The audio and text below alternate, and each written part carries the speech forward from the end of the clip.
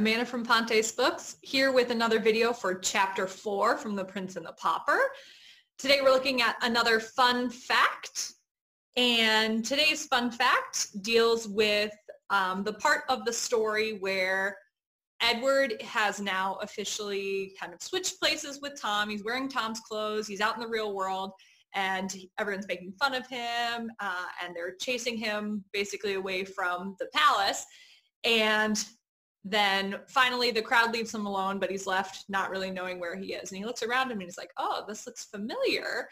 This is a church that my father turned into an orphanage. So these boys are going to be very helpful in helping me to get back home. And then it turns out that they're really not. And so he's hoping that they're going to help him, but they actually end up beating him up.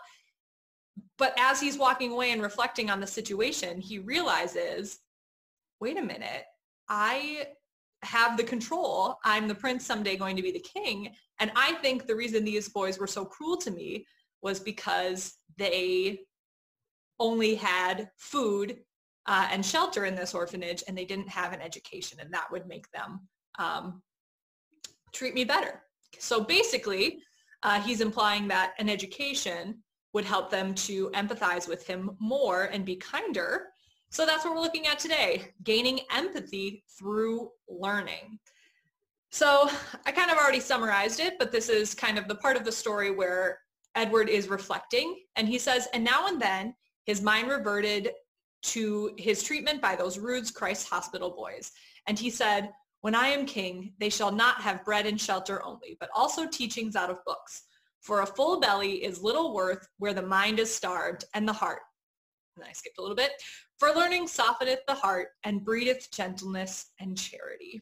Now, unfortunately, I couldn't really find anything specifically that just said like, learning makes you nicer. It was never anything so specific as that. But what I kind of focused in on is just this idea of empathy and how we gain empathy and different recommendations that people had and how that can connect to learning that could happen in school. So let's start with what is empathy. Empathy is understanding how others feel and being compassionate towards them. So kind of putting yourself in their shoes, so you're not just like, oh, I feel bad for you. It's like, oh, I feel how you're feeling. Like you feel sad and I feel sad with you. So how do we develop empathy? So this list in particular is from a New York Times article, but there's a number of different lists that have been put together through lots of different resources, and some of these common elements show up on those different lists, but some of them vary from one to one. But in this list in particular, they said that you should practice empathy, meaning that you should have conversations with people who have different backgrounds from yourself. You should purposely put yourself into situations that kind of put you in other people's shoes.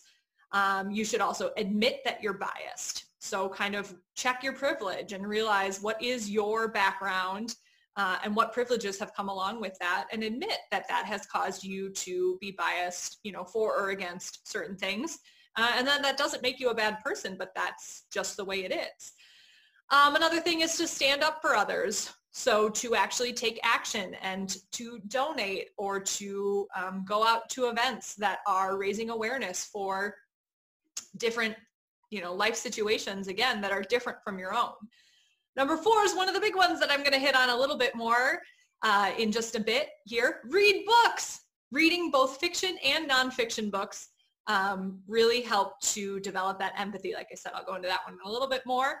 Raise empathetic kids. So then the idea is that if one generation is working to build up their empathy, then you also want to raise your children to be even better than you were.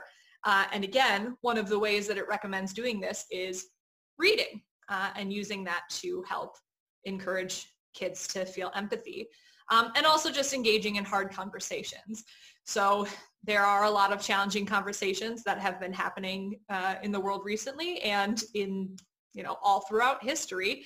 And so just not being afraid to enter into those conversations and talk to people about things that might make you uncomfortable. Courageous conversations is what you hear a lot of times.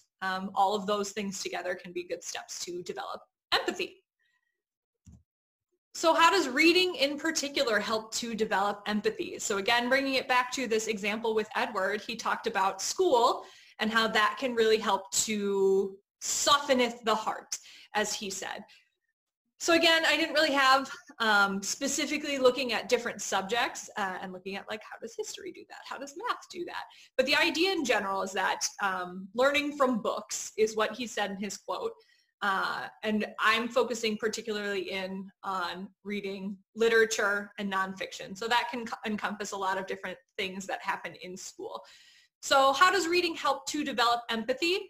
So it introduces us to people's lives from different backgrounds. So that can be both fiction and nonfiction.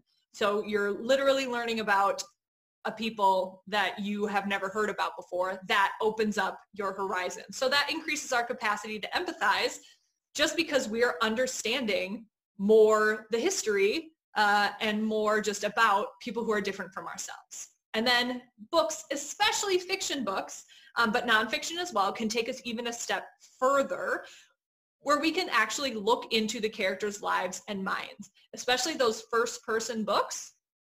So The Prince and the Pauper is third person, but first person is when you're seeing through the eyes of the character. That really increases our capacity to understand other people's thoughts and feelings, because you're seeing the story through that character's eyes and you're experiencing things as they're experiencing it. And that really helps to develop empathy, especially with younger kids. So, but this is something that they show can still be effective with adults. Adults can, if they actively try and increase their empathy, then they totally, it is possible to do if you make a specific effort to do so. But with kids in particular, if you're trying to raise them to be empathetic, either in school or at home, books are a great way to do that. So a couple references just here that, like I said, that New York Times article that I referenced. But really, I think it's really wise of Edward to realize that these boys aren't being cruel because they are just cruel at heart and they can't change. They're just lacking some empathy. And he has kind of just the ability to realize that maybe learning can help to increase their empathy. And so if a situation would arise similar to what happened to him someday in the future, that the boys would respond differently. All right, that's all for today. Have a good day.